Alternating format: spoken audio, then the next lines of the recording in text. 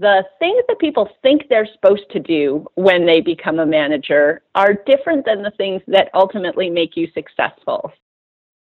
You're listening to the Business, Life, and Coffee Show, where business leaders and health experts give insight while you take a break from the daily grind. Your host, Joey Price, is an entrepreneur with over a decade of startup experience and CEO of the managed HR services firm Jumpstart HR.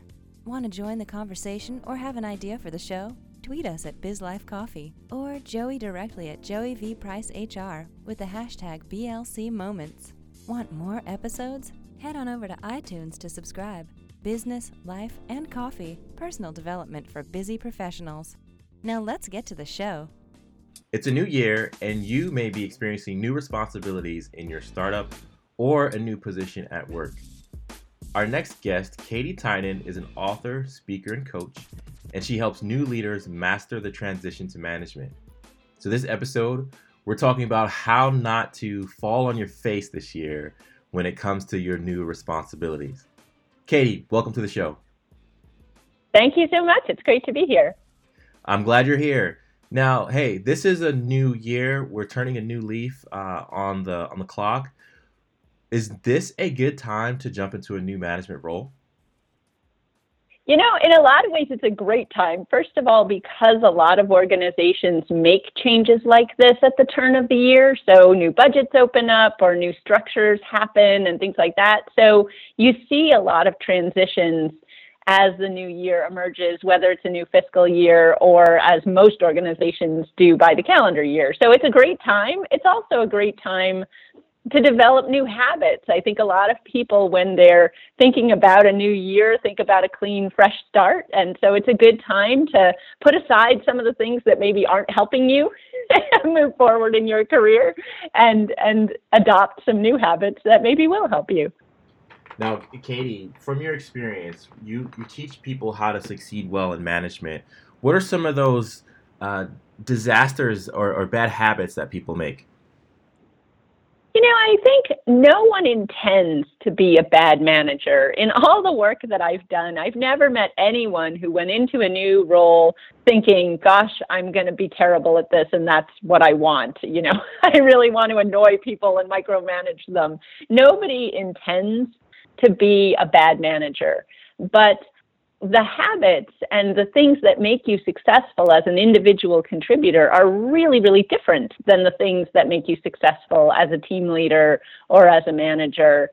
And so I think a lot of the disasters come from people not really understanding what the difference is and therefore not knowing how to make those transitions in a smooth and graceful way. So a lot of people jump right into management. They try, they do their best, but they don't succeed. And then 6 months or 12 months down the road, when everybody around them is really unhappy, that's when they step back and say, gosh, maybe I should look at this a different way. Maybe I should go try and get some support. And I always want people to get that support even before they start the transition. I would love it if people got new manager support when they were 6 months before their transition, but that's not typical. Again, we're joined with Katie Tynan, who is an author, speaker, and coach, and author of the new book, How Did I Not See This Coming? A New Manager's Guide to Avoiding Total Disaster. Katie, let's unpack your last statement where you said people often jump into management roles and don't know the responsibilities of a manager. Could you make it a little bit clearer and say, when you become a new manager, you need to be good at X, Y, and Z. What's X, Y, and Z? Yeah, I talk about this a lot in the book because the things that people think they're supposed to do when they become a manager are different than the things that ultimately make you successful. So let's talk about that in specific detail. Typically, if you're really good at what you do, you are in line potentially to lead a group of people doing what you do. So you have gotten there by being great, by being highly skilled, highly productive, and typically by being an independent operator. And then what people tell you is, oh, you just need to learn to delegate. You just need to tell other people to do that stuff. But what a lot of people trip over when they try and do that is those other people aren't as skilled as you are, and then you get frustrated because their work isn't as fast, as good, as whatever as yours would be. So then you take it back and say, I'll just do it myself. So I would say that is the most common management disaster, is attempted delegation followed by frustration, followed by trying to do it all yourself. And rather than doing that, what I think a lot of managers miss is that their role needs to transition to becoming more of a coach, more of a vision builder, somebody who shows people the end result that we're all trying to get to together and creates an environment where everyone can be successful. Now, that's not easy.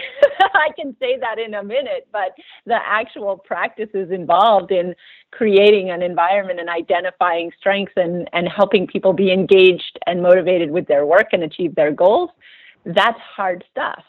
And so that's where I typically see people falling down when they become new managers, is that they've never been taught how to do those things. They don't even know how to start. And so they focus on very tactical things like time management. What am I doing today? What are you doing today?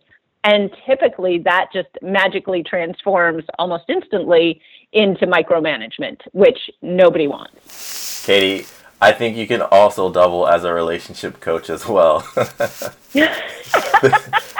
Just because these same concepts, not to sidebar too long, but these concepts are critical at a relational level as well. I think in marriage, two people come together and a person is strong at one thing, and then they maybe try to delegate it to their spouse, and then it's not done the way that they would want it to do, so they take it back. I'm not derailing the convo. I'm just saying I think you've got another career as well.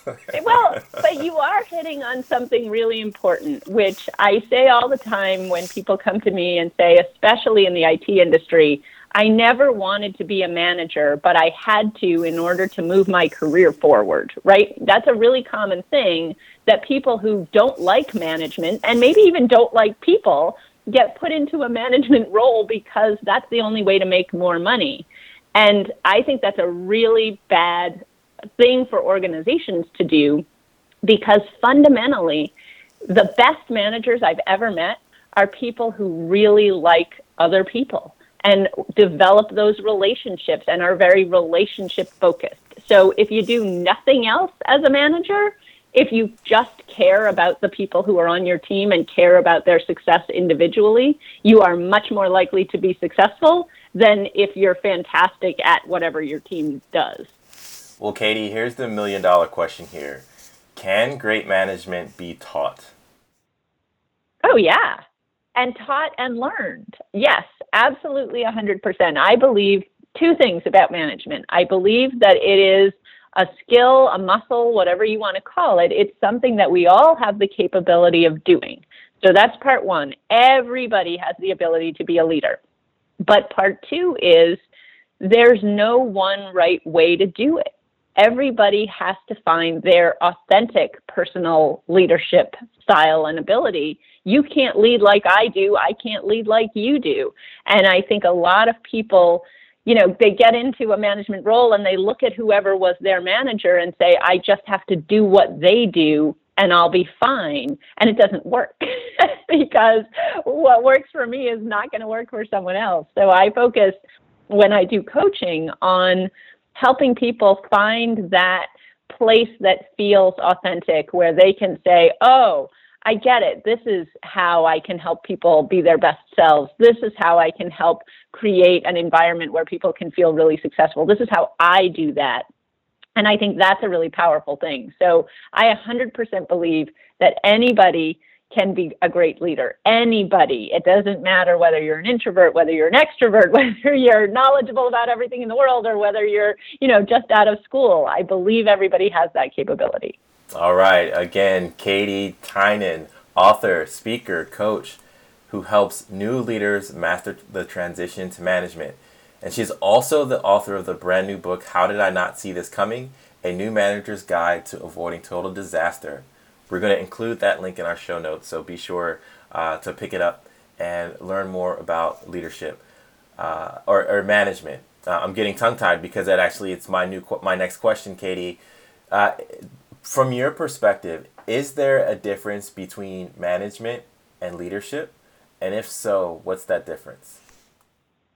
I do believe there's a difference between the two. And I think that good managers need to understand and be leaders, but not all leaders need to be managers. So you can have someone who is the leader of an organization. And to me, the real defining property of a leader is the ability to create a shared vision. It's somebody who can inspire people by painting a picture of what we could do together. So that's, to me, what a leader is. A manager is a person who takes that vision of the future and basically does the hard work of breaking it down to how are we going to get there and how are we going to get there together. These are the people on my team. These are what they're great at. These are where they need to develop. This is what we need to do to get there. So a manager is somebody who can bolt together all those pieces and also lead towards that vision, whether or not they personally created it. So to me, a manager has to have a sense of that leadership ability and has to understand how people are motivated and what inspires people to do their best work. But the tactical work of management is typically breaking down that vision into digestible chunks that people can do and then aligning those digestible chunks with the people who are best equipped and most excited to do them. Well, Katie, let's dive into talking about your book, How Did I Not See This Coming? A New Manager's Guide to Avoiding Total Disaster. The book is all about a woman named Julie who's a top performer, and she went from being a top performer to in a management role. Could you talk to me about the origins of the book and just a quick preview of what our readers can expect? Yeah, I loved writing this book. I will tell you very honestly that I've written a lot of things, and most of the things that I write are very practical because that's how I relate to people, and that's the kind of advice that I think is helpful. But when I was putting together this book, and I was doing it in collaboration with the Association for Talent Development, who published the book, we were talking about how to take some of these ideas which are not rocket science. I mean, really, the stuff that I talk about at the new manager level is stuff that lots and lots of people talk about. So I'm not Malcolm Gladwell. I'm not talking about stuff that's like blindingly, shockingly exciting. It's fundamentals. But I wanted to make it really relatable and accessible. So we were talking about how to do that. And we all know that storytelling is powerful. We know it from training. We know it from just relating to one another, that storytelling is something that turns on things in the human brain. So I thought, gosh, could I tell this as a story? And could I tell it in a way that helps lots of people relate to the story? And so that's when I started writing it in this form. And the story itself is an amalgamation of a variety of experiences. So it's not my story specifically, and it's not the story of anyone that I know, but it's also a really common story that a lot of people have experienced. And so when people read it, what they've said to me is, wow, this happened. Like some of these things happened to me. How did you know? And it's just an experience. I think I compare it a little bit like the new parent experience. When you first have a child, you go through a whole bunch of things and you think you're the only person that's ever gone through those things. And then, you go to your first Mommy and Me group or you go to your first parenting coffee and you hear that everybody went through those things. And it's helpful in some ways to know that you're not the only one that's had that experience. So that was really, for me, the goal in writing the book was to give people something that could help them say, oh, it's not just me. I'm not bad at this. This is something that is common and something that I can move through and get better. Yeah, and I believe that we often shoot ourselves in the foot as leaders in an organization or HR. I'm speaking, as an HR professional running an HR consulting company, and you're right on with the profile of Julie, we take these high performers and we think, oh, they'll be a great leader, they'll be a great manager. But we fail to take into account two things. One, maybe Julie just wants to do what she's been doing and she loves doing that and doesn't want to do anything else. But then also, when do we have time to coach people into being better managers or better leaders in the organization? That often is not available. Budgets for growth and professional development have been slim. Time is spent on being productive as opposed to the productivity of actually learning and growing and self-reflection and mentorship and coaching. And so, there are a lot of factors at play here that produce those bad days that Julie has. Some of them being, her own responsibility, but most of them being the organization. Yeah, it's true. And I think it's a very common experience that people have, right? And it's something, as you just alluded to say the resource issue is huge. So 60% of new managers get no training at all. And that number just astounds me. It's sort of painful. But I know why it's there, right? I absolutely understand the small and mid-sized business issue of trying to provide really robust support to a new manager, especially when a lot of the people who are making those decisions didn't get any support when they became managers. So they're sort of in the tough love, I got through it, you'll get through it too mentality. But I like to make the case that it takes a new manager with no support a minimum of 6 months and typically more like 12 to 18 months to work their way through that trial and error period and come to a point where they're at least stable, even if they're not perfect. They're at least stable as a manager. And during that period, their team's retention rates and engagement rates take a nosedive. So I love to talk to companies about the fact that when you invest in managers, especially new managers, you're really going to move the needle on engagement. You're really going to move, that has a direct impact on how people feel about their work, because your manager is responsible for 70%, according to Gallup, of how you feel about your own engagement at work. 70% comes directly from your manager. So why not invest in the managers and have that ripple effect throughout every single team? You're multiplying that investment by the number of people that are on that person's team. So to me, it's a no-brainer to invest in those people. But I still have to make that case every single time I talk to an organization, every time. Well, Katie, keep spreading the good news of effective coaching and building up managers. I feel like I do the same. So we're in this boat together. We're joined with Katie Tynan, who is an author, speaker, and coach. Katie, how can people reach you? So I'm all over the internet. And I try to be really accessible. So you can connect with me on LinkedIn. You can connect with me on Twitter at Katie Tynan. You can find me. I have a website, katietynan.com. I also have a website called surviveyourpromotion.com, which is really meant to be a toolkit for new managers. It's where I put a lot of my articles and tools and guidance for new managers.